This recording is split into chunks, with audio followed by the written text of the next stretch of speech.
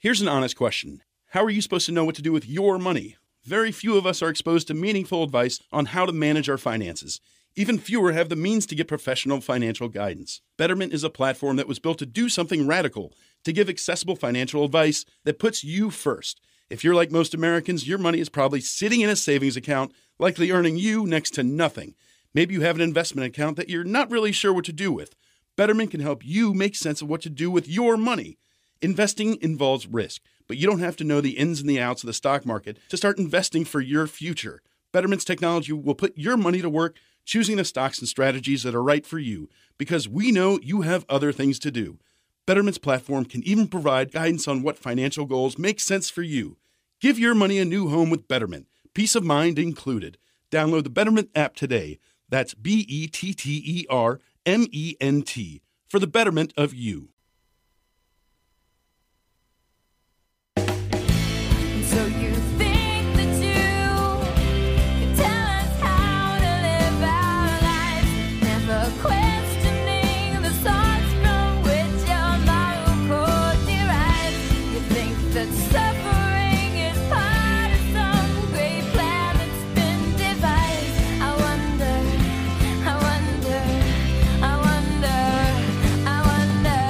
what will it take for you to start opening your eyes? I wonder. Hello and welcome to the Atheist Experience. We are broadcasting live on Sunday, December 3rd, 2017, with an audience. Hello audience. We don't have an applause track, even though it seems like we're faking it, but those are real people out there. Hey. I'm your host, Russell Glasser, and with me today is John Iacoletti. Hi. How are you doing today? I'm doing great. Glad to be back. Glad to be back. Yeah, good to have you back. Happy holidays, and screw you, people who are worried about a war on Christmas.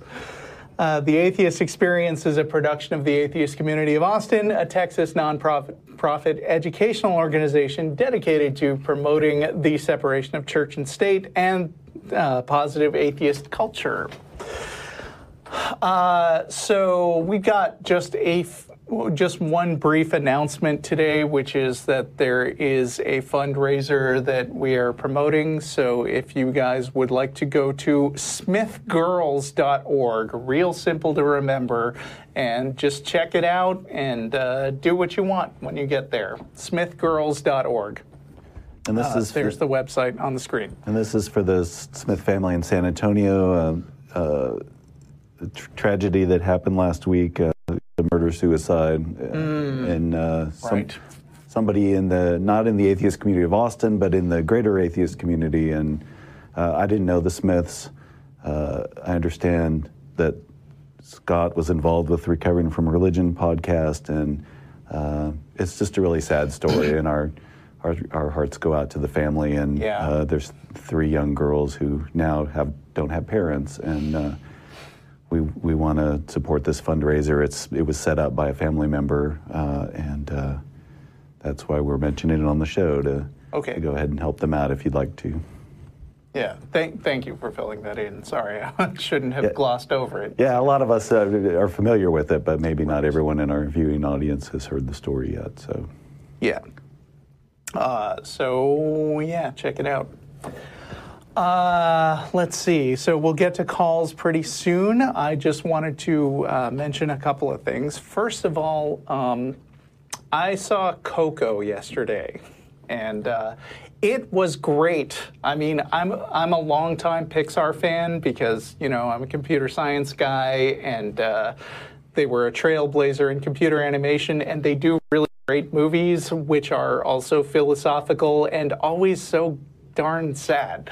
But Coco is really interesting. I heard some people saying they weren't thinking of seeing it because it deals with this strange mythology that's basically about Mexican Catholicism and the Day of the Dead type stuff.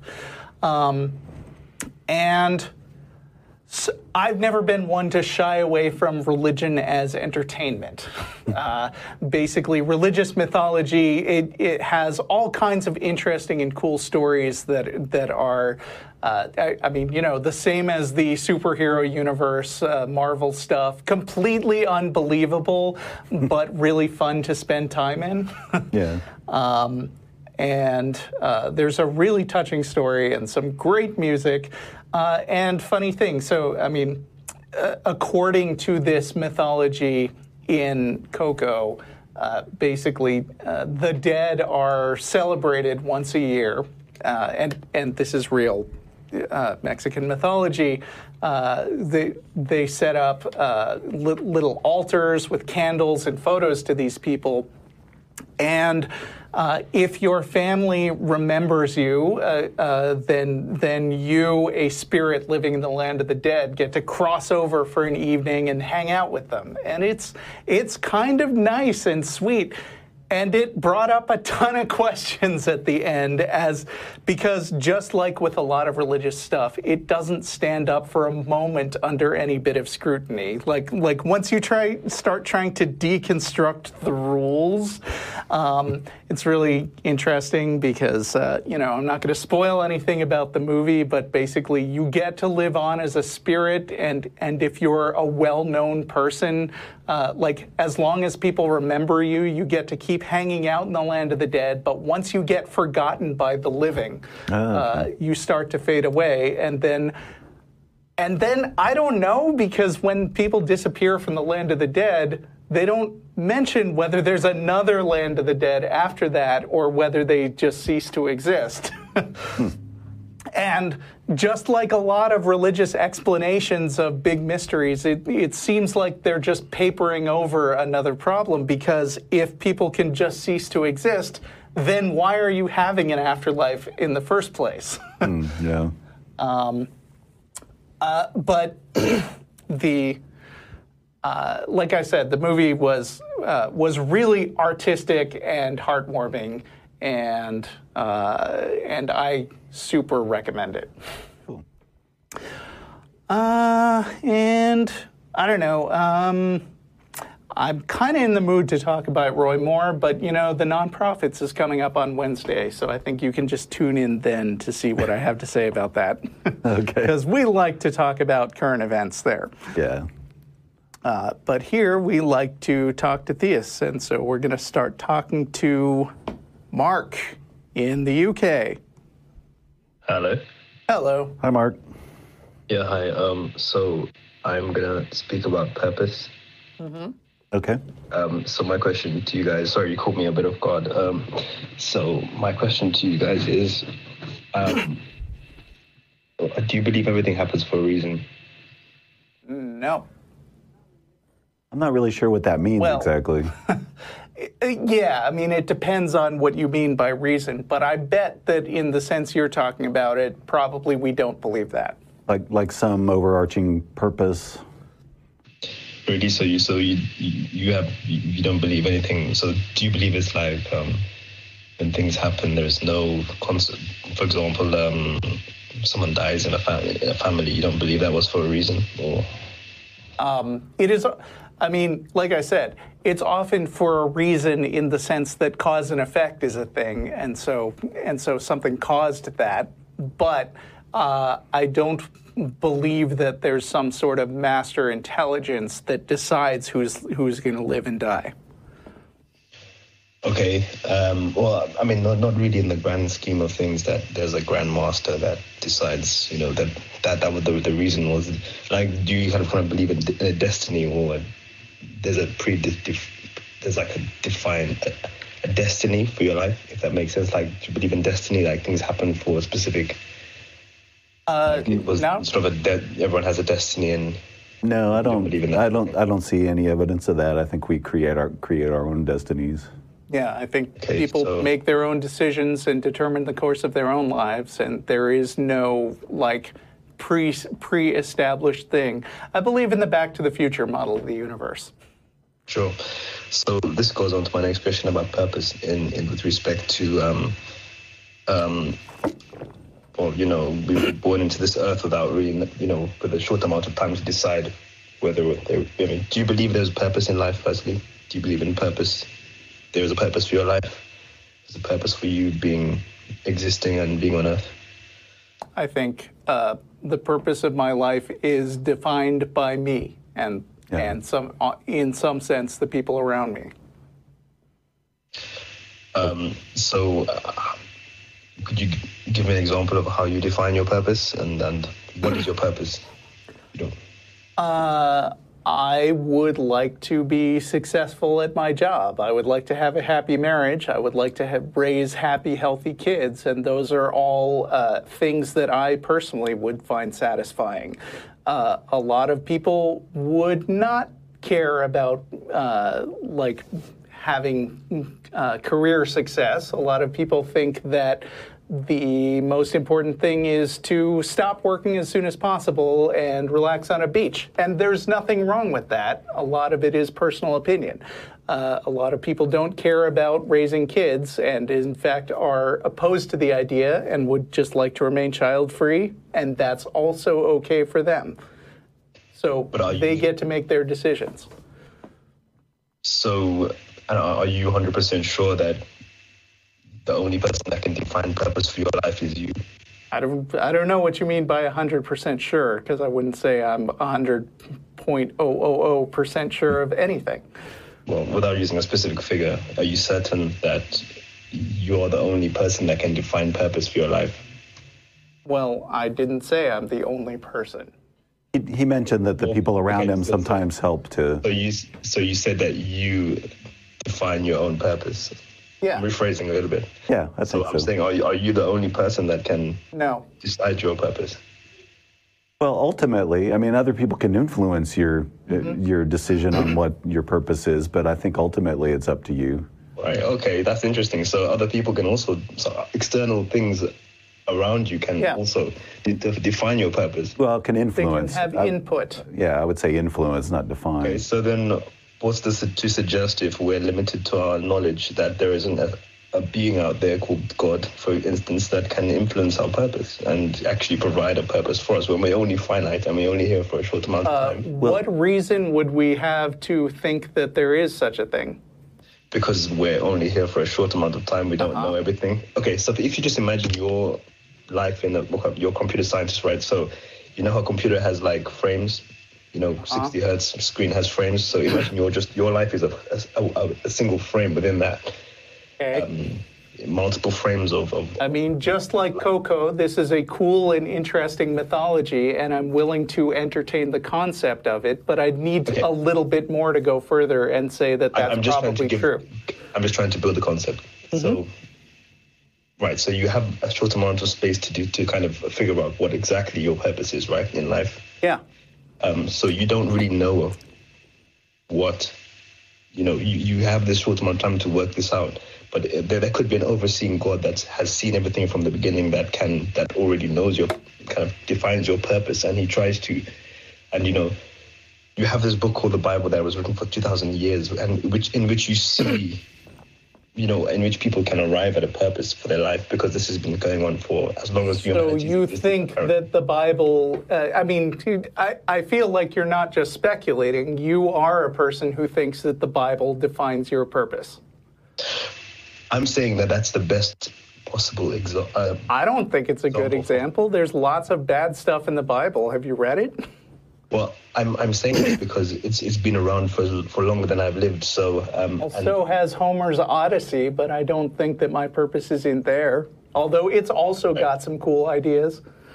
So what I'm saying is that you don't know what your purpose is, right?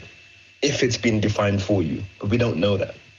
I'm not aware that any God has defined any purpose for me, and I would need a reason to believe that.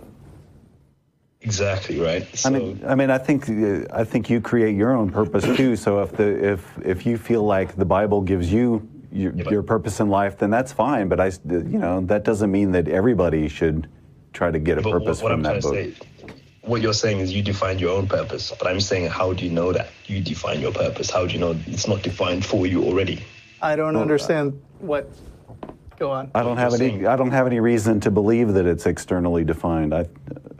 You do. In my Because you don't know. experience, I've defined my own purpose, and it changes from year to year, or from. Yeah, but exactly, and it changes because you're still trying to find it, because it's not consistent.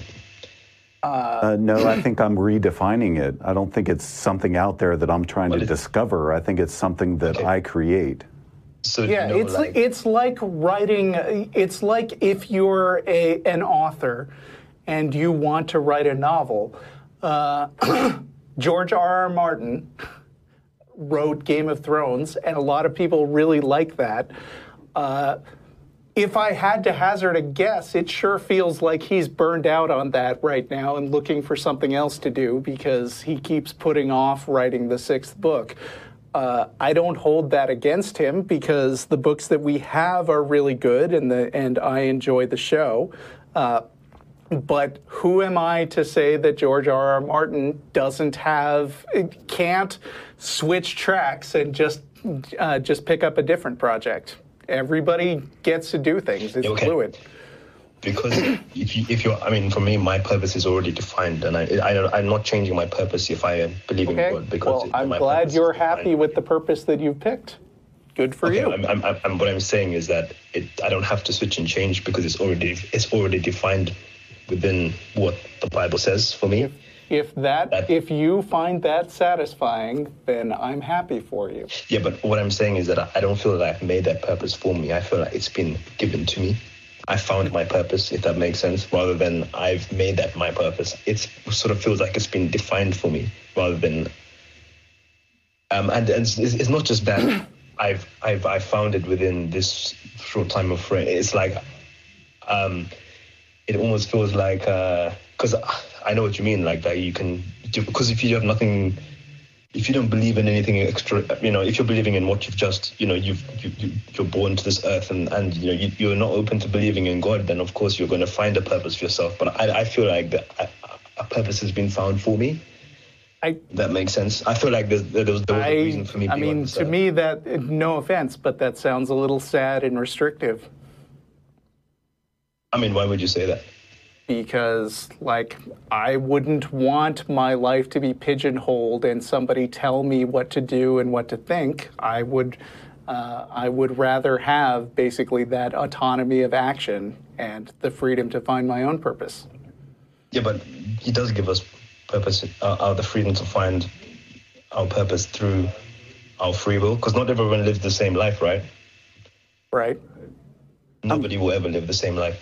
I'm curious, though. You say you find meaning and purpose from the Bible. What specifically have you found in the Bible that's your meaning and purpose in life? I mean, from when I called in before, I mean, it was a collection of personal experiences, and those kind of personal experiences have led me to kind of the Bible, and through the Bible, it's kind of just praying and seeing things happen in my life, and seeing God work in my life has just kind of brought me to just kind of led me to that purpose. Like I said, it's all about believing and really experiencing it for yourself. And I also, another question I want to say quickly, do you believe that, so you don't believe prayer works? And I want to touch on miracles as well. Like, do you believe that miracles work? I think you should pick a topic because sure. We're going to time box this call a little bit. Okay, so I'm going to go into ethics now. Yeah, what? I just don't feel we're going anywhere with the purpose question. So I think that's maybe a bit beyond. So my question on ethics is, how do you find morality in your own life if you don't believe in God? How do you find morality in your life if you believe in God? If you don't believe in God? No, I'm asking you, how do you find it if you believe in God? Well, consequences for my actions. Okay, same answer. Yeah, I would say the same thing. Okay, I don't see how a God is necessary to understand consequences. My consequences are more sufficient than your consequences. Is that like eternal reward and punishment? Is that what you're talking about? Right, eternal reward and punishment. But according to a lot of theologists that I heard, many people believe that your actions don't actually matter, and that the only thing is accepting forgiveness from Jesus Christ, and that because everybody is so bad that they can't possibly be good enough to earn their own passage into heaven. I don't know if you feel that way or not. Do you? Well, for me, what it's more about love. So if I'm truly sorry for my actions and I'm trusting in God to change my heart, to make me to actually change me as a person. So you believe that God lets you into heaven based on your actions? I think it's based on your heart. Based on your heart? Oh, okay. Yeah. So if you commit a crime and but your heart tells you that you didn't mean to, then you can still get into heaven because of divine forgiveness, right? Well, I mean, if you truly repent from your sins and you're really sorry about it, and you trust in God to change you away from that, which is called sin, then yes, you will go into heaven. Okay, and I think that makes perfect but sense. it's the repenting that matters, not the not doing it in the first place. Exactly, the repenting. So that doesn't sound like much of an incentive to behave if there's just a get out of jail free card. You know, Well, I said I wasn't going to really talk like- about Alabama Senator candidate Roy Moore, but This is a good opportunity. But this guy, I mean, this is an American politician who has been a prominent figure in politics, talking up his goodness and his love of Jesus. And it turned out that he has abused, or allegedly abused his position as a judge for decades to creep on like girls as young as 13 and go after sexual favors with them. So a person like that probably God hasn't truly changed his heart. So Apparently not. So, I mean, do you think he doesn't believe in God? Like, do you think he's been lying all this time? well, I mean, when you truly believe in God and you really trust in God and you have received God, He would most certainly change your heart, and He would make you. So the Bible's not all about following. And I know you guys touched on the slavery topic about how can the Bible have slavery, and that was for something at that specific time, for that specific culture that the people had understood that specific time. And I agree, some of the parts of the Bible are becoming outdated. Becoming is a soft way of putting it. I mean, and there's parts in the Bible where Jesus just came to like update and say that was the old law, and now I've come to fulfill the law. So I believe that we're coming to the They time ought to now give where- us a new edition, don't you think? Yes, I mean, it they feels did that- like... they did that in the New Testament, so where we don't follow the law anymore. Yeah, It's but all the about New the heart. Testament has some pretty crappy stuff too, still. Well, I mean, like I said, I mean, this is talking about ethics and morality. It's about changing your heart as a person rather than having the conscience within you to realize and to be sensitive to your to really where your heart is. I can't describe it. I've discovered it through my Christian faith. I never had this part of me before to actually realize that. It sounds to me, though, like basically Deeper understanding. accepting the set of beliefs doesn't actually influence your behavior all that much. It is the part where you are Convicted. the part where you are basically committed to being a good person, and the part where you and it doesn't strike me that people who accept Christian beliefs are particularly better behaved than non-believers. So it seems like this way of finding out morality isn't really going anywhere in particular. I wouldn't say that it's the fact that I'm a better person or not.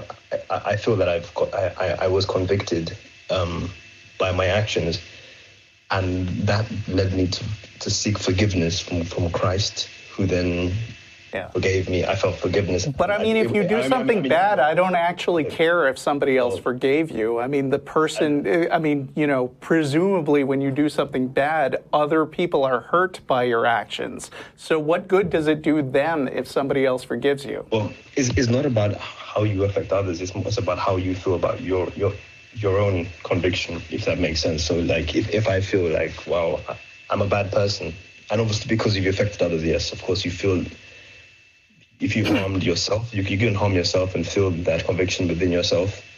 And then from that, there's kind of a change in heart, a process. I can't really explain it. It's something that happens when you find Christ. And I don't see that happening if I'm not believing in Christ. So I feel like, to be honest, I've kind of forgotten my point because I don't know.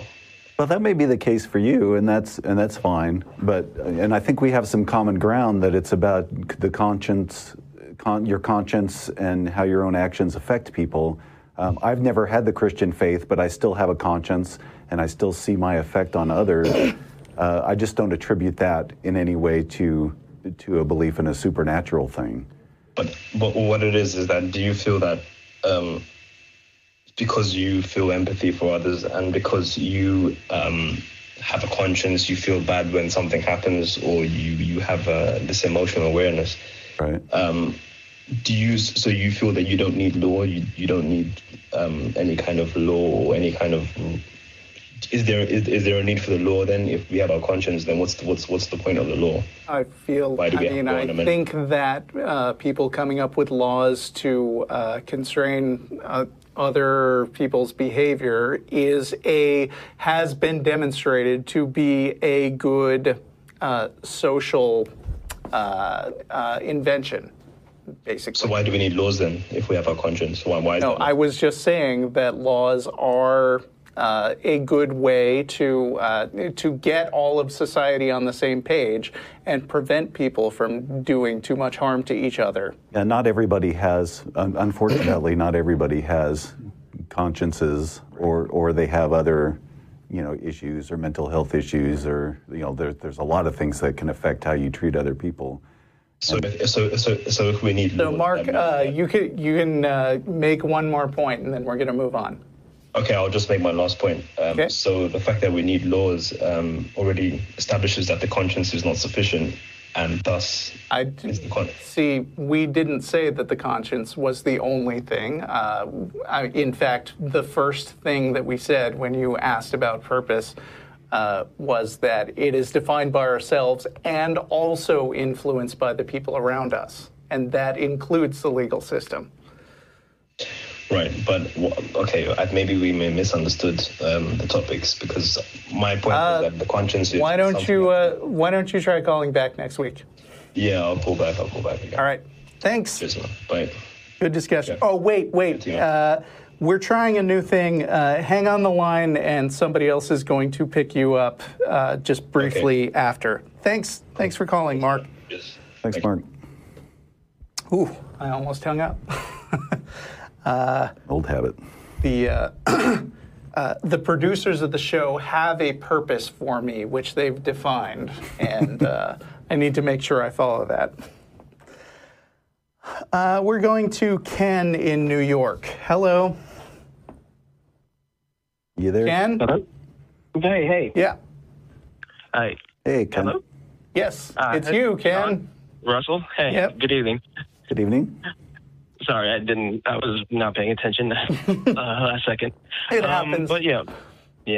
My question is, what is your stance on removing theist materials, like the little pamphlets that you sometimes find in the Watchtower sort of book? How do you feel when you find those things in public?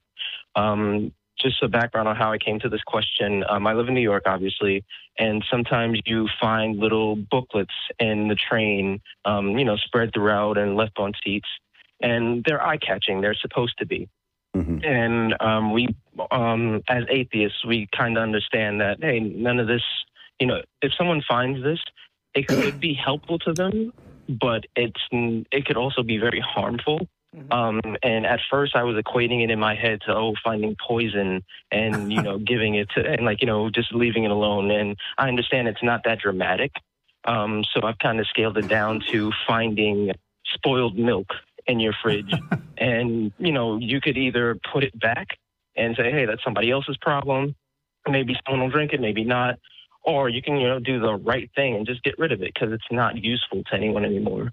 And I don't advocate, smacking pamphlets out of people's hands or anything like that. But, if you're passively by yourself and you find, a bushel of these pamphlets, wouldn't it be best kind of just to toss them in the trash? Personally, I just leave them alone. If it's a public place that's kind of an open forum where anyone can leave stuff out, I think I have no problem with equal access. And if they want to put their stuff there, and if the atheist community of Austin puts stuff out and it's not closed to anybody, I would leave it alone. And if somebody's interested, they can pick it up. And if not, they don't have to pick it up. Yeah, to me, when you consider an ethical question, you have to include thinking about the magnitude of good or harm that it does. And to me, I agree with you that probably it's a slight more amount of harm than good. And so if you want to pick that up and throw it in the trash, then good on you. But for me, it's almost not worth the effort because the amount of change that action will cause is almost so trivial. Like, have you read those pamphlets? They're ridiculous. And I feel like anybody who's going to pick up one of these pamphlets from like Jack Chick or something, and then that's going to be the thing that pushes them over and dumps them in some sort of dogmatic mindset, like they were pretty close to gone anyway. And so where I would put my effort is in having real conversations with people, and pushing back a little bit and educating people to change their minds. I guess throwing away a pamphlet that maybe somebody else would have read or maybe not, very little actual change in the grand scheme of things. I agree. But I've been listening to the show for years now, and we've heard these anecdotal stories of how someone has been down on their luck at a particular time, and they happen across a piece of literature or some small suggestion that should warrant a little bit more, investigation. But since they're already desperate, they go for it. What I worry about is, what if that's the case? I'd leave this on the seat, and someone who's feeling destitute comes along and finds it, and then that's their snare. And also a part of me is if I had any sort of atheist, let's say propaganda or whatever, or a pamphlet, theists wouldn't hesitate to toss that in the trash. Sure. I understand. I would try and be honorable and say, hey, to each their own. But we both know that would instantly be seen by no one and tossed away or marked up or something. Well, and that's why I say, feel free to throw these things away if you want to. But people in general are really bad at assessing the bigger picture numerical impact of something as opposed to just an anecdote. Like you hear a preacher in the pulpit and he says oh yeah, I was rock bottom and then I found this Jack Chick pamphlet and it turned my life around. First of all, often those stories are bullshit. Yeah. I mean, literally, preachers have books of stories that they can read that didn't even necessarily happen to them. I've gotten this from people who have been involved, that you get a sermon book and it includes personal anecdotes and they encourage you to put your own spin on it.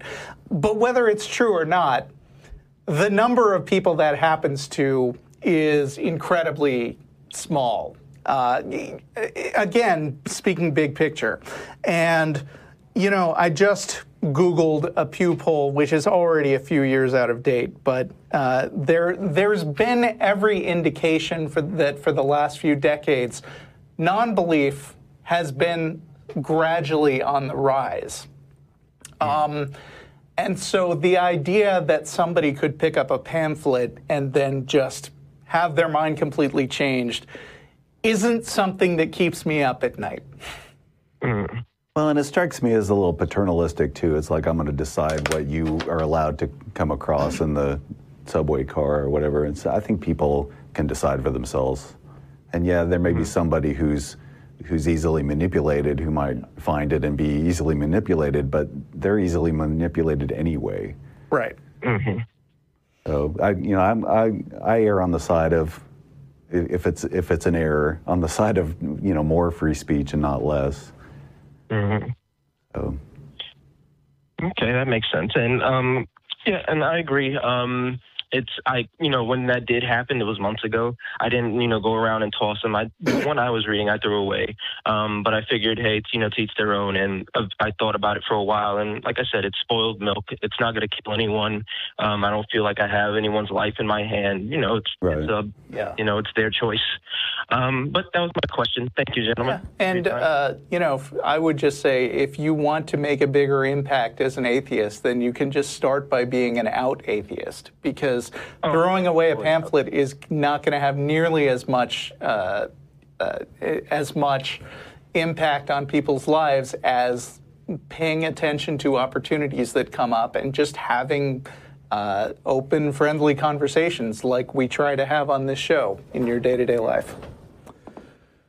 I'm very inspired by the show. I like to look at things from a critical thinking point, and I had my opinion on it already, but I just wanted to see if my thought processes synced up with anyone else. To kind of be like, okay, yeah, this makes sense, sort of deal.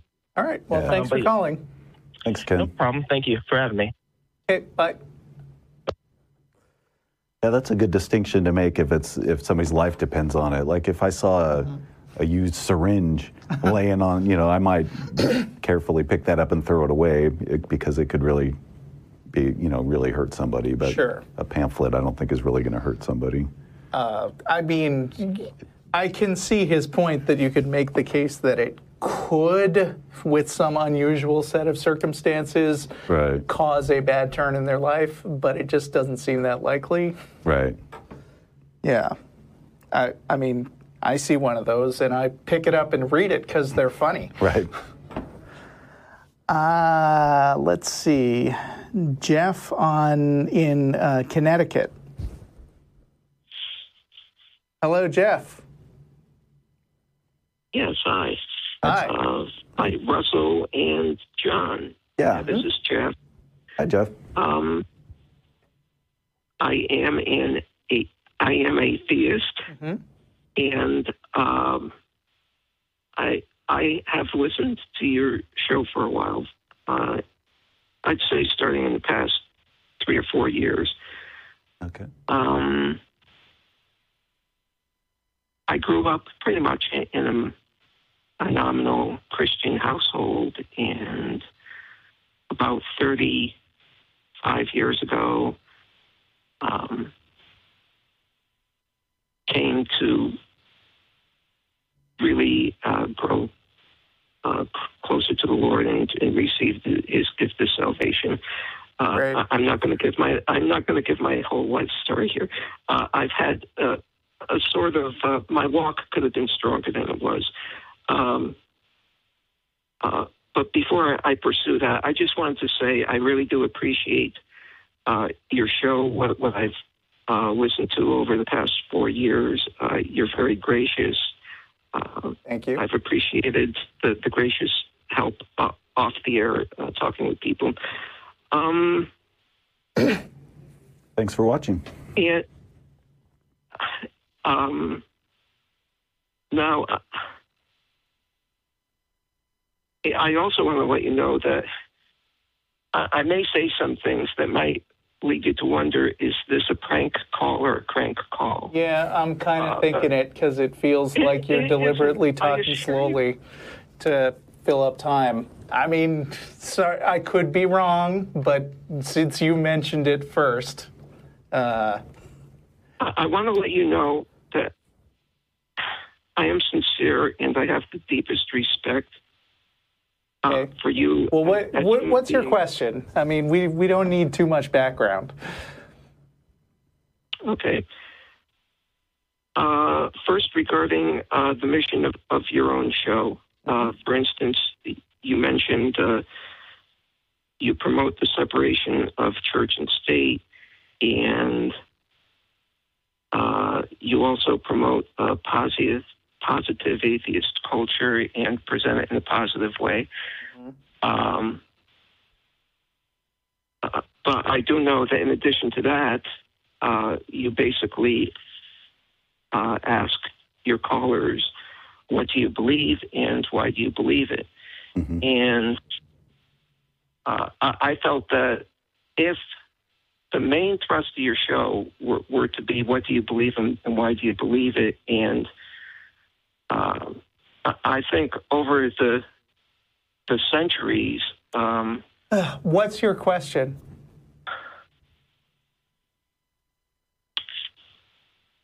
Okay, thanks for calling.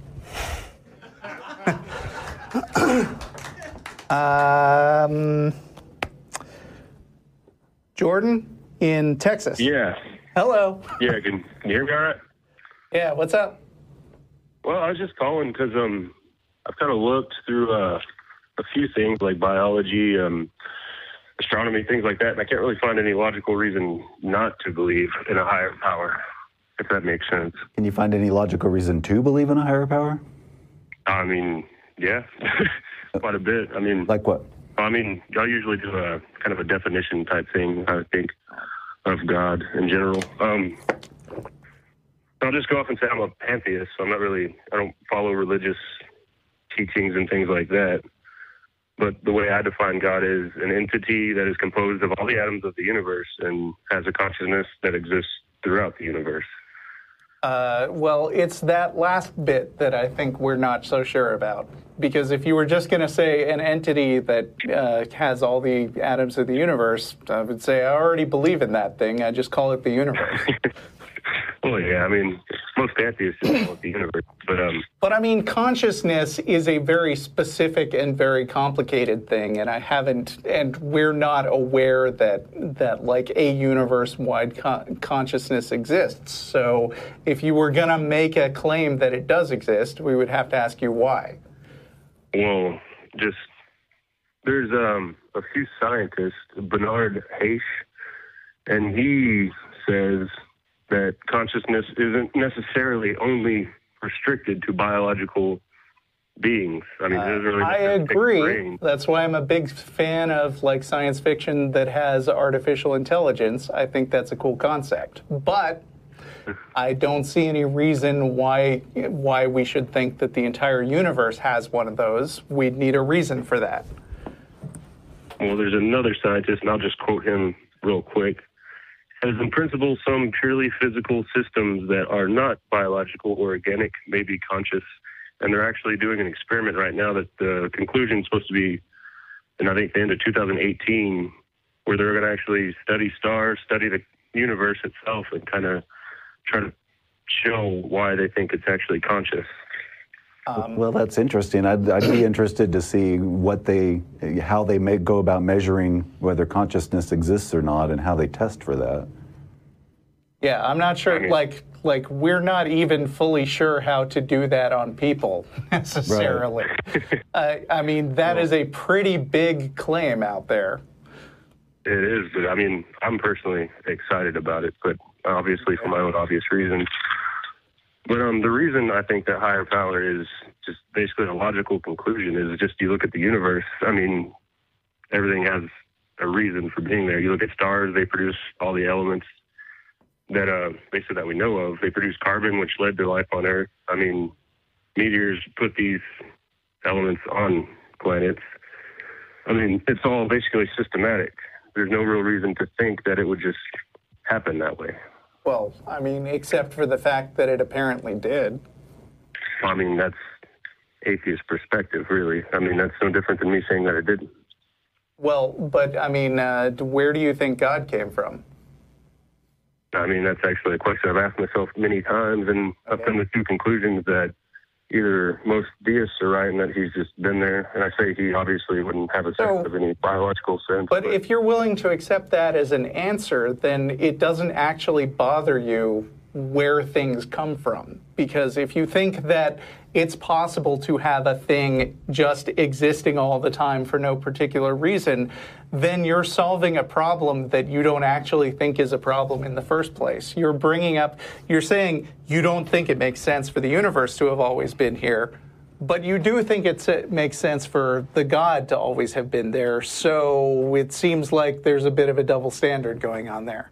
Well, that's one theory. The other theory that I've kind of come to myself is that this consciousness sort of developed over time, and through working with different elements and things like that, kind of brought in a system that actually led to what we see now. So it's type of so the consciousness may be developed through natural processes that weren't guided by anything else. Well, I mean, it makes more sense for an energy that is conscious to come into play than the entire universe. But wait, energy. I mean, that basically is the same as saying that the entire universe just came into being. You're just rerouting it through this energy thing that you made up.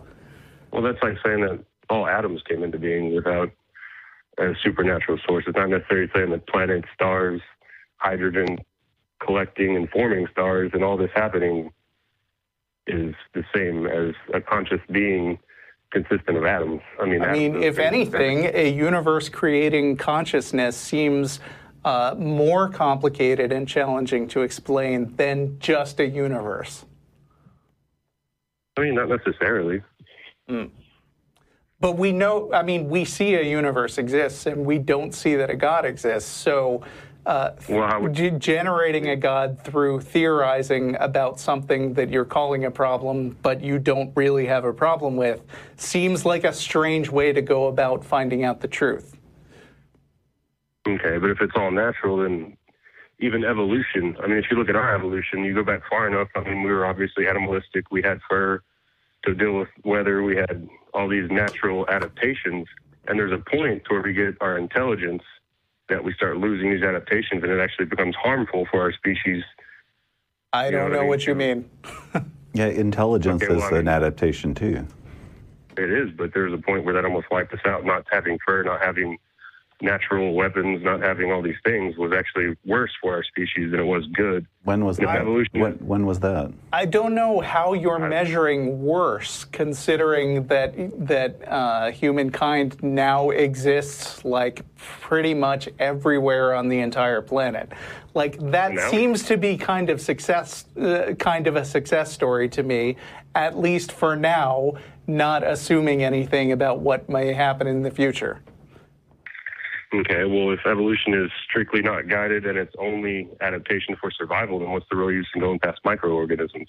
They can exist with really high temperatures, really low temperatures. They're basically built for survival. Well, you're assuming that there's a use that's imposed by an external entity again. It's kind of a circular argument.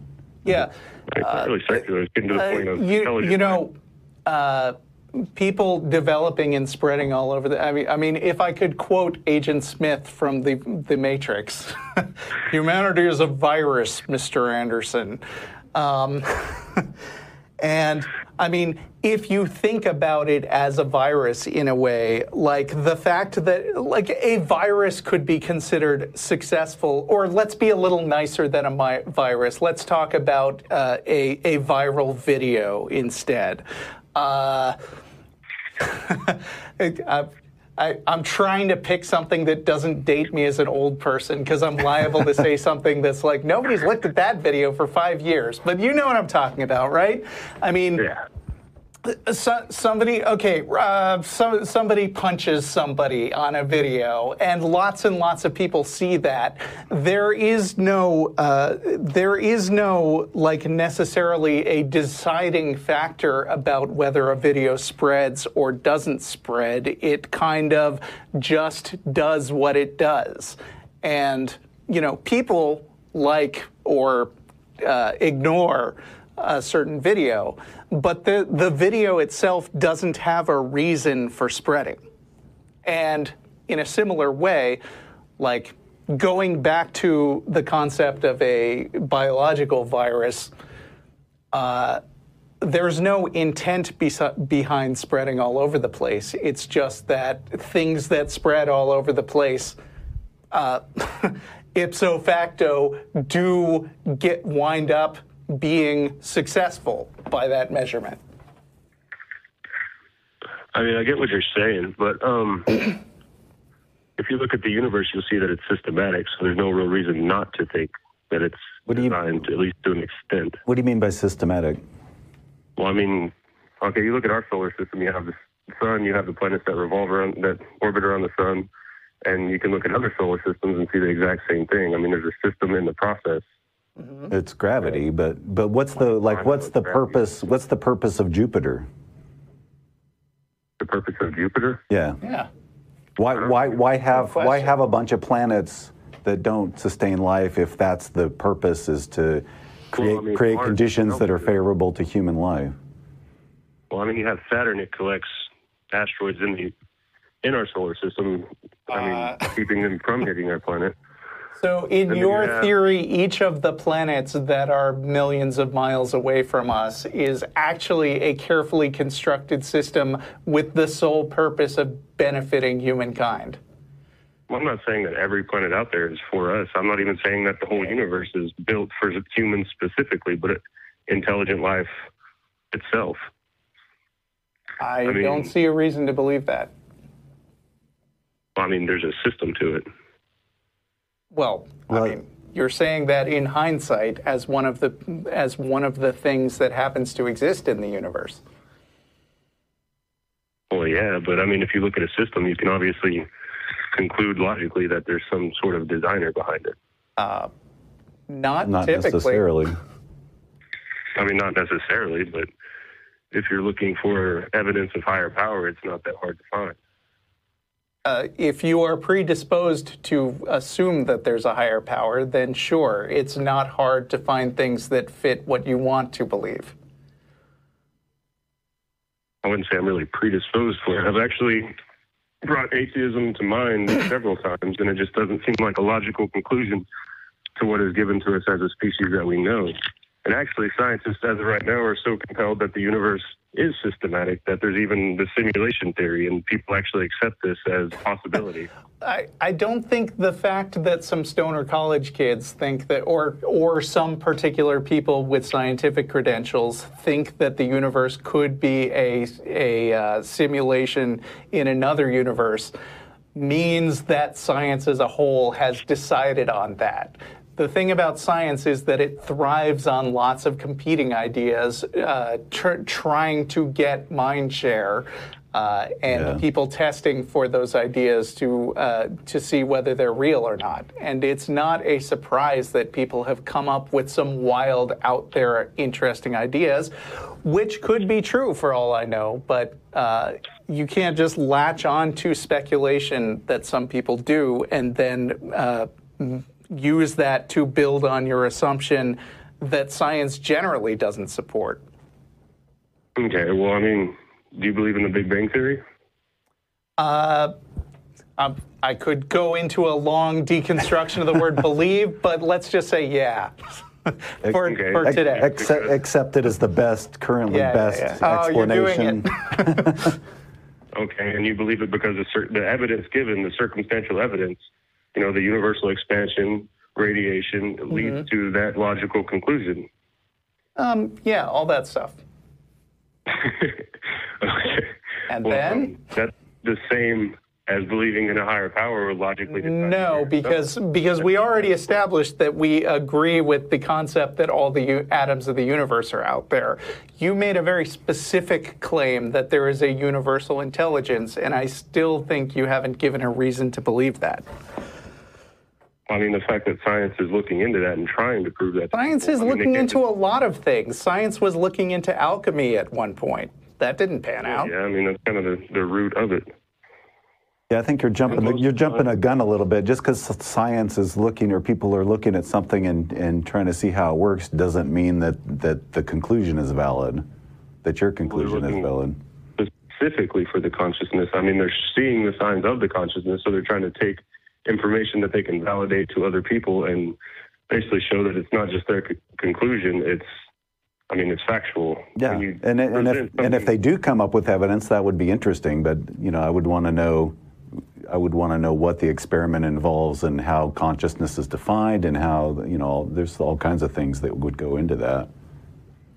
Well, yeah, and that begs the question of how do you actually show people that don't really understand the universe how it shows signs of consciousness. Right. So, Jordan, it's an interesting conversation. I think we're going to move on. Could you just stay on hold for another second and say a few words to the call screener after? Yeah. And feel free to call back sometime, and we'll continue. All right. Thanks, guys. Thanks, man. Thanks, Jordan.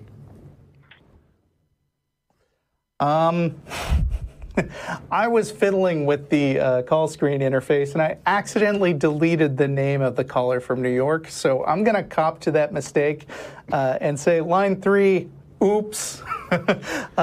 You're calling from Buffalo, New York. What was your name again?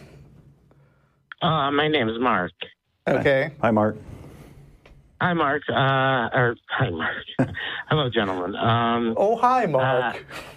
That's exactly what I was thinking. Are you going to see The Disaster Artist? I am definitely going to see that. Cool. We're seeing it next week. That's awesome. We really we are fans of The Room for whatever that's worth. Sorry, well, that's a sign of intelligence, I think. Yeah. Liking bad art. Right. But I have two. I'm going to try to keep them quick. The one is really quick, but last week there was a person that called in and asked if the hosts believed in loving everyone. And though I wouldn't go as far as to say I love everyone, I try awfully hard not to hate anyone, if that makes any sense. Yeah.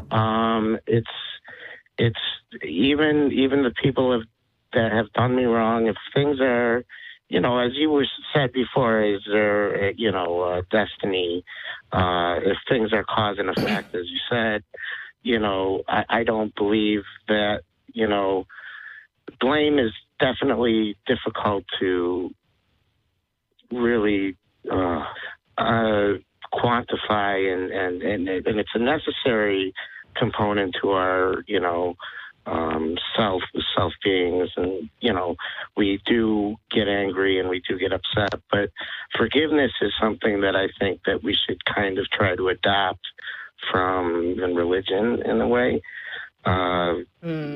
because in a way I don't know if I feel hatred towards people who I do ask that they pay for what they do as a means of either, a rehabilitation or, but, and I know some people are too far gone. I've known people who have every reason to hate someone, and it's a difficult thing to overcome. But, I think forgiveness and things like that are actually very important in some respects, at least in a mental way, Yeah, I don't have a big problem with that. I don't find forgiveness and goodwill towards others to be particularly restricted to the domain of religion. I think if forgiveness, I think, is done for your own sake more than more than the forgiving. Is you're choosing to let go of something because it's not serving you, resentment or whatever it might be. But yeah, I wouldn't even say we're necessarily borrowing that from religion. That's sure not. That's a human thing that's been going on, and religion's kind of glommed onto it like they glom onto a lot of things, ethics and everything else. I'm not sure that I am completely on board with forgiveness as a general principle. I mean, I do believe that it is in a lot of cases better on a personal level not to hold on to grudges and to try to see the best in people and to try to support them and help them and see the good in other people. At the same time, I think having a value system where forgiveness is valued above all else can really throw the victims of some wrong that's been done under the bus. That's true. And I think this is really on topic for the current time because, there have been a lot of public figures recently who have been like in positions of power and have leveraged that position of power to like sexually harass people, to hold down their careers, to basically blackmail them using their power in order to manipulate them into doing something that they want that might hurt other people. If I'm the victim, then maybe I'm in a position to forgive that person personally. But if I'm supporting a system where I say the most important thing, person sweeps under the rug the systemic problems that might lead to more abuse, and so maybe that's not the most important thing in situations like that. I'm just running with your idea a little bit. No, I totally I support that completely. I don't, I obviously didn't call in to condone, anything egregious. It's just, like you said, for the for the person that's been victimized, no matter, it depends. It's not. I'm just saying I wouldn't say it's unhealthy to try to forgive. In some instances, I guess some instances there's just no going back, and it's just not something that, I guess it's more food for thought for me right now that you made that assertion that, there are, people out there that'll use their power and that deserve punishment. Definitely. I want to stand by that, of course. I don't know. I myself have been, wronged in many ways throughout life, as I'm sure a lot of people have, and more so than me, obviously. But I really find it easier to not latch on, and at least don't let the hatred, control you. I agree. It's own mental health to just not dwell on the things you hate all the time. Ethics is complicated, man. It is. It really is. Well, and it depends a lot on circumstances, like Russell was saying. It depends on, and ultimately, it's up to the person who's been wronged to decide whether to forgive or not. It's not up to other people to say, you really need to forgive this person. Absolutely. It's a personal thing, and it depends on a lot of specifics. Well, I don't mean to embarrass you two, but I myself. What is it with atheism and male pattern baldness? Because what's the deal? Hey, we have at least three hosts who don't have. We have at least 3 hosts who don't have male pattern baldness. Yes. I know you. But I'm just saying, I think it's punishment. If I were a very self-serving atheist, I might say something like, well, it is our enormous bulging brains that crowd out the hair follicles. But I think that would be kind of douchey, so I'm not going to. And for it to be a punishment, it has to be a bad thing, right? Yeah. I mean, lots of cool-looking people are bald, and so are we. Exactly. All right. Well, hey, have a good rest of the show, and I'll talk to you two later. Thank you. All right. Bye. Okay. William in Washington. Oh, hello. Hello. Hi, William. Oh, I'm on the air. Okay. Yeah. Yes. I'm in. First, I would like to, an opinion that I would like to bounce off you. I don't know if you had it before, but first, I wish to thank you all for putting on this discussion and having an adversarial point of view. It makes you very good disciples in the overall study of belief systems, because you encouraging thinking, study, and discourse. We're happy to help, man. Promote us to all your friends so that we can help more people. For you. I might even contribute to you guys. The second thing I have to do is state a little disclaimer.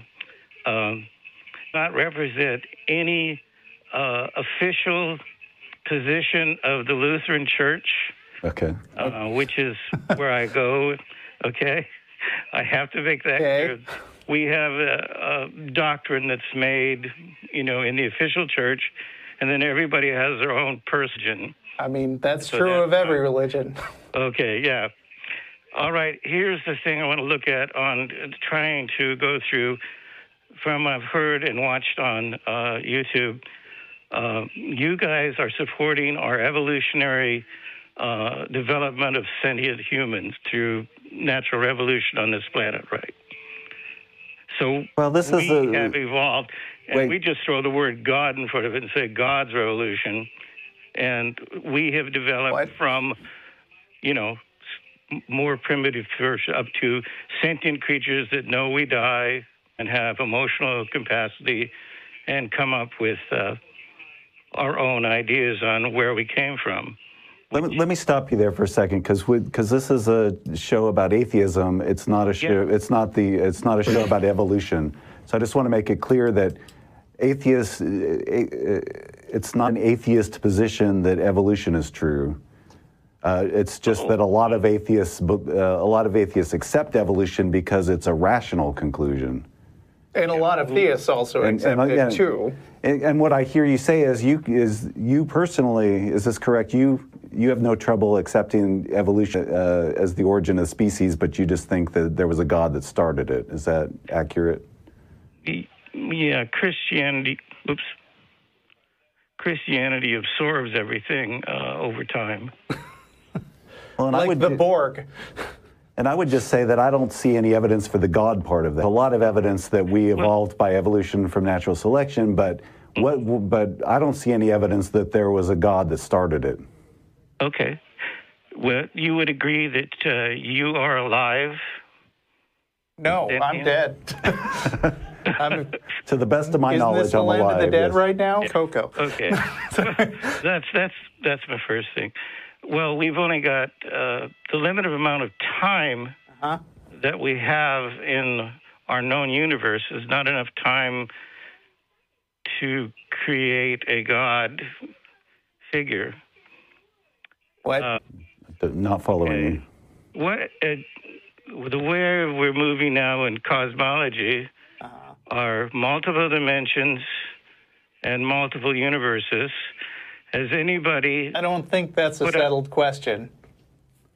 The question is a possibility that in a different universe or a different dimension, God essentially evolved into a being with capabilities to do pretty much anything given enough time. So trillions and trillions and trillions of years, you could wind up with something, an entity with power. Now, we're just a class 0 society.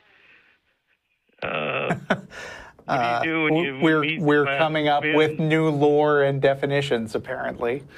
I don't know if you're assuming that we'll know what you mean a class 0 society, or if you're just waiting for us to say, what's that, so that you can explain. But I guess let's just go ahead and ask. The class 0 society is one that doesn't control all the power of a planet. Did you come up with that, or is that from something? No, that is actually real. From? It's sociological. Okay. So this is a term. If I talked to somebody with a sociology degree and I said class 0 society, they would be like, oh, yeah, sure. Well, you could go to physics, too. Physicists. Wait, physicists don't do anything with societies. What? No, they try to categorize civilizations in our universe. No, do you know what physics is? Yes, it's a study of force, power, mass in the universe.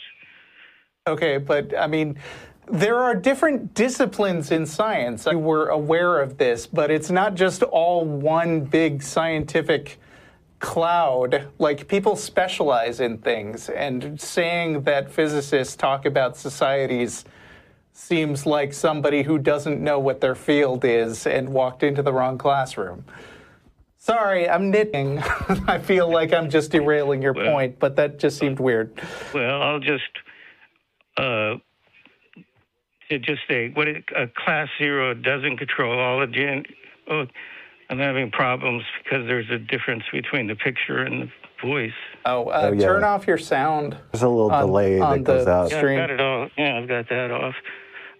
But the direction for where is a God, if in this universe we exist, there is no proof, but there's a possibility in a different dimension or in a different universe, because now they're talking multi-universe, alternate universes, parallel, that you could have an entity develop that would have the capabilities that these people assess. I guess I don't see a whole lot of point in talking about what could be true. It's like the guy who called earlier talking about the simulation theory. It's an interesting thought experiment, but until we have some kind of reason to think that something like that is going on, it's just, so it doesn't really help us figure out what's true and what's not. Just to think up of possibilities of what could be true. Yes, and then people use faith to essentially establish their basic beliefs. Well, sure, but faith is large a terrible way for coming to conclusions about truth. I mean, it's I would say less reliable than just looking around and believing what you see. I mean, people believe in all kinds of things, but their wild-ass guesses and then deciding to believe in a specific type of guess for no particular reason has a pretty bad track record. I mean, even if you're a Christian, then I'm sure you can recognize that a lot of things that Muslims believe is nonsensical, and that things Scientologists believe about Xenu, the galactic space overlord, make no sense. And those people believe those things just as strongly as you do, so I'm sure you can see why we don't faith a particularly compelling reason to accept your opinions.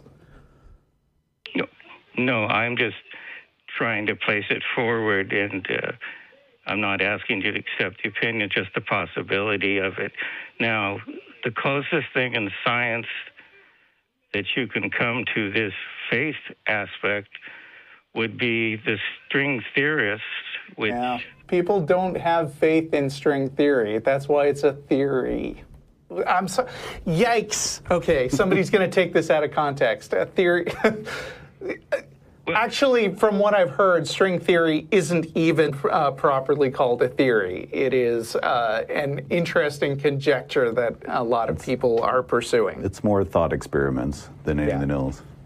That's the first. But I mean, I think you'd be hard-pressed to find anyone who says string theory is definitely true because I have faith. No, they invest their time and effort into string theory based on a faith because they're studying. No, I would presume that the people who are looking into string theory are doing it because they are interested in pursuing a possible explanation about why things behave the way they do. I would say that anyone who just believes that stuff happens a certain way without evidence would be a very bad scientist. Yeah, because you're just going to look for things that support your faith. You're not going to really look to see what's going on. You're going to be cherry picking, I think, if you have faith in something before you start. Yes, where you'd class this thing would be opinion, but they are working on it because they do believe it might unify classical physics with quantum. Well, might is the key word there. Well, they can't measure it, and so they're stuck. And that's why string theory is mainly a conjecture right now. And I'm sure we'll get flooded with emails to tell me that I don't understand anything about string theory. And you know what? You're right. Yeah, we're not cosmologists. That's why I mean, this is an atheist show. It's not an evolution show. It's not a physics show. It's not a cosmology show. We're at best, we're people who kind of know a little bit about stuff. We're just a couple of dudes. Yeah. Well, a question would be on this opinion of mine. All I would need to do would be to come up with some physical proof. Essentially, you're quite realistic in your viewpoint. You want to see physically demonstrated stuff that you know is real. Something that's measurable and observable, scientific method. Yeah. Right. Yeah. And then there's people like believers, in a sense, that go off to things that are preternatural outside nature, as well as the... William, I'm going to give just a short warning. I'm going to give you another minute or two, and then we're going to move on to the next caller. Cool? Okay. Yeah, it is cool. I do appreciate you guys going out there. There is essentially point that in your brain there is a physical spot where you create an image of something else besides yourself, and it occurred when people evolved to the point that they knew they were going to die, and rather than allowing them that just sounds like vision. I mean, excuse me? That you said just sounds like vision. I mean, which a lot of animals have. Like, they can put it's an electromagnetic device, a little helmet they put on your head, and then they'll turn it on, and you will sense something else in the room because it fires up. It's trying to evolve people into a comfortable feeling. Yeah, I can do that with a TV also. Yeah. When people would die, there was a question that brought up essentially a basic religion. They used to just fell down when they were walking because they had no sense of their own death. And then once they developed that, then they started coming up with religious thoughts or explanation as to what happened to those people. And the brain will actually develop that. And for Buddhist monks and Catholic nuns, when they pray, they do fire up that part of the brain. So there's more activity. But that's an interesting aspect, but people, it's a little bit beyond what that is. But anyway, gentlemen, thank you very much. All right, stay on the line, on hold for just another minute and talk to our screeners. And thanks very much for calling, William. I'll maybe talk to you again sometime. Thank you. Thank you, gentlemen. Have a good day. See ya. Getting close to the end of the show, I just want to remind people that we still are going to Star of India at 2900 West Anderson Lane right after the show ends, same as we do every week. I've also been asked to plug another media thing production. Yes, another media production that the atheist community of Austin has been working on. If you just can't get enough atheists talking to people on the phone, then we have our overflow show now, which is Talk Heathen, and that's on before this show, so it's Sundays at. And also, you can find all the episodes of that on our YouTube channel, right along with this show, The Atheist Experience. So I think it's on a different YouTube channel, the Talk Heathen channel, separate. Okay, different. Talk Heathen, look it up. Yeah, good stuff. Yeah, so we're going to take one more caller, and then maybe we'll talk to our live audience a little bit. Caroline? Caroline in Georgia. Hi. Hello. You're on the air of the show. Thank you. So I had questions about talking to my pastor. I just wanted to know, what to say, being the atheist asking the question. What's your objective in this conversation? Finding out, like, the meaning for why you would, ultimately believe, or just general questions like that. Quick question, is your stream giving you feedback? Are you still playing the video? Oh, okay. Sorry. Just checking. You say you're meeting with your pastor? Are you like a member of a church? Well, it's the church I used to go to. Okay, but how long have you been out? Few months. Okay, and you so you've kind of recently decided that you don't believe, and you want to discuss that with the pastor, or what's your, like, what are you hoping to get out of that conversation, I guess? Just I guess trying to, like, debate secular and Christian beliefs. Have you, does your pastor know you're coming? And yes. Does he know that you're an atheist? Yeah. Did he invite you, or did you just? I asked. Okay. What kind of guy is he? What do you remember about him as a pastor? They're all pretty nice. Okay. I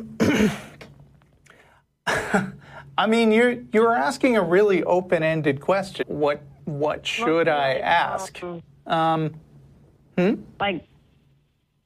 Like how they perceive certain topics that are controversial, like gay rights and stuff like that. Mm-hmm. Being gay myself, seeing how that works in the church, how they would see it. Well, I mean, maybe I can save you some time. I'm not telling you not to talk to your pastor, but the thing about religion in general is that theists like to say that it's all coming from one root source, which is the ultimate source of all truth, which is God. Right. But now that you don't believe in that anymore, maybe it's a little more obvious to you that religion is all people made up, and people pick and choose that made up stuff that is most appealing to them. And some churches are very, very strict about opposing gay rights, for example, and some churches are not. Some gay people who want to remain in the Christian church go shopping around and looking for a church that is more accepting of gay people. And there's nothing wrong with doing that. But the point, I mean, I would prefer that they just give up on religion altogether. It's not very useful in finding out true things. Yeah, it's kind of just tiptoeing around the real issue. Right. But and it may be personally interesting whether this guy that talked to you for years from the pulpit is personally supportive of gay rights. Sure that it would tell you anything more than that's what this guy thinks and that's what this branch of the church thinks. I'm curious though. What denomination is it? It's technically non-denominational, but it's Bible Belt, so mostly Protestant. Kind of one of those evangelical non-denominational churches. That just means we have really vaguely defined beliefs. Or we have really clear beliefs, but we don't want to associate it with a name that people might recognize. Yeah, that's usually the case. Is they want broad appeal, but down to it, they're going to say that they tend to be fundamentalist. When you get right down to it, they just If I were you, I would treat this as an exercise in understanding the whole of the fabric of society. So maybe go ahead and talk. And don't go in with an agenda. Just go in and interview him and find out interesting things and points where you agree and disagree. And then do the same thing with somebody else. Go to your local synagogue and ask them about Judaism. Go to, look up as many denominations as you can and have a chat with people. And I think what you'll find over time is that everybody is convinced that they know the absolute truth, and everybody has wildly different opinions about what that is. I would go along with what Russell said, is if you go in with an agenda, you're likely to be disappointed. If this pastor has had a lot of theological training, he's kind of going to be able to outmaneuver you unless you're really well-versed in theology yourself. You start asking what's the biblical basis for... I kind of looked at some Bible verses, quoted a few that are a bit, not so great. Mm-hmm. Yeah. The classics like Numbers and such. Mm-hmm. To kind of against the circular arguments they might make. Yeah. I mean, religious leaders are not trained in any sort of objective information. What they are very well trained in is fast talk. So they might be really good at making superficially convincing cases. And what I think is that you shouldn't go into this with an eye toward winning or losing. You should just think about it as an opportunity to find things out about people's beliefs. And I guarantee that you'll be successful at that. Yeah. Thank you. All right. Well, good luck, and thanks for calling. Let us know how it goes, because hopefully he won't, shotgun you with a whole bunch of stuff and then make you feel like, it was a waste of time and that sort of thing. Hopefully, who's open to have a conversation. Okay. All right. See you, Caroline. Thank you. Thank you. All right, Eric, what's going on out in the audience today? We can't hear. I don't hear a thing, yeah. Testing. There you go. Hello. Now we you're have on. two questions. Ralph. Hi, Ralph. What's up? Where are you from, Ralph? I'm from Eugene, Oregon. Well, welcome to Austin. Thank you. I think sometimes we underestimate how hard it is to let go of a God belief. Mm-hmm. I know that was a long struggle for me. I wonder, were you previously God believers, and how long to let go of that? Not me. Don't ask me this question. Not me either. You came on a the week wrong day. Yeah, neither one of us were raised religiously, so Yeah. we didn't I have never anything found to give it up. very tempting.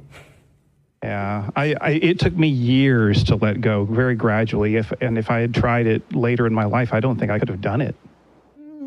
You never know. People give up their beliefs at all different stages of their life. If I had to overgeneralize, because I know a lot of people who were brought up religious and a lot of atheists who were not brought up religious, it has always felt to me like people who came from a religious background were especially fascinated with the problems with their particular religion. And can't get enough of rereading the Bible and stuff like that. Whereas for having never been raised in religion, I just think about it as a really interesting social phenomenon.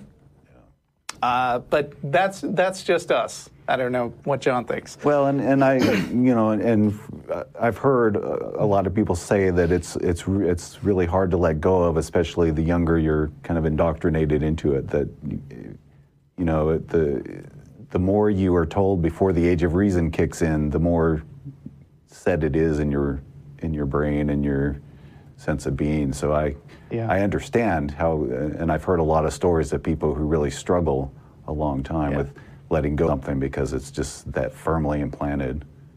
Yeah, it's part of your identity. It's part of how you think about yourself. Yeah, right. But also, on the other hand, people who have come out of very strict religious traditions tend to be the most enthusiastic of people I've seen about fighting back against religion. Like, for instance, I know of at least 2 kids who came out of the Fred Phelps God Hates Fags clan. Yeah. And were in it wholeheartedly, and both Nathan Phelps and Megan Phelps Roper, who had a really great profile written up in the New York Times, have become very powerful advocates for non-believers.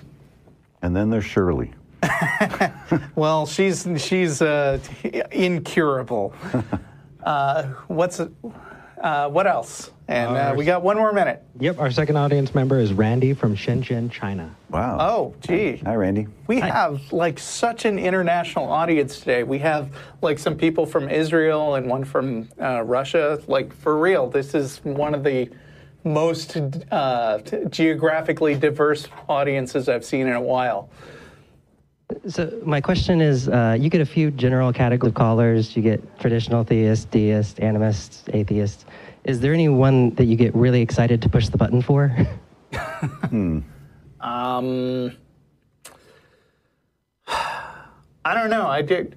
I usually don't get excited to see what their topic is. I get excited when they're good communicators and it's an interesting conversation.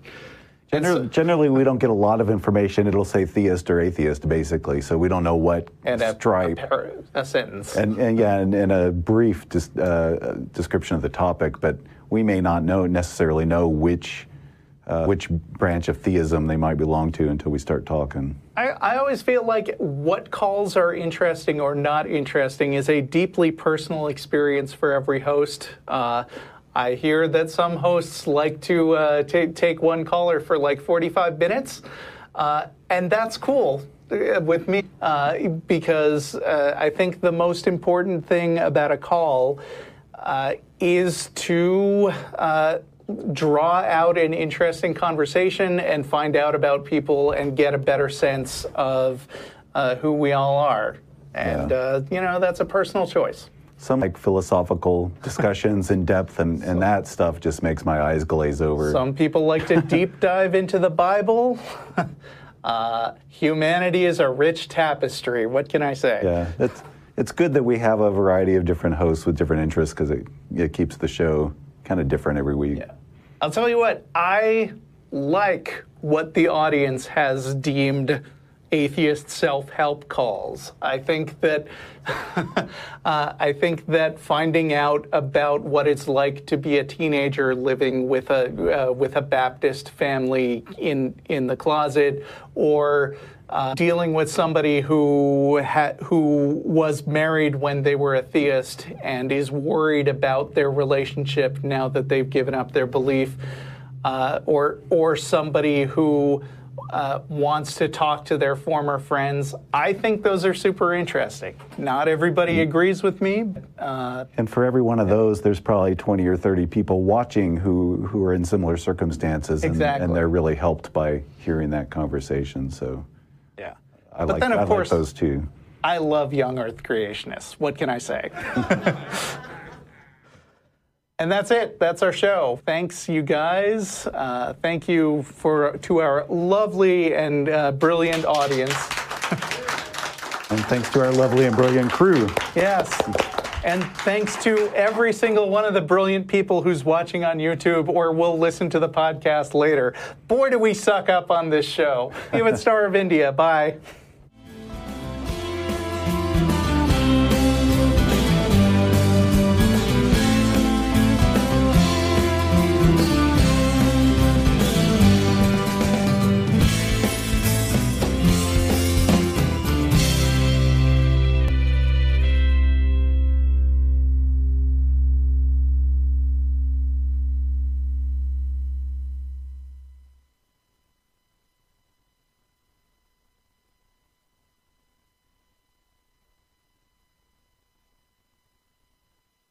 Hi, this is Russell Glasser, host of The Atheist Experience. You know, The Atheist Experience is made possible by volunteers and the generous support of viewers like you. If the promotion of positive atheist culture and separation of church and state are values that you hold, please consider contributing by becoming an ACA member or visiting our product page at evolveish.com under the Partner tab. Thank you.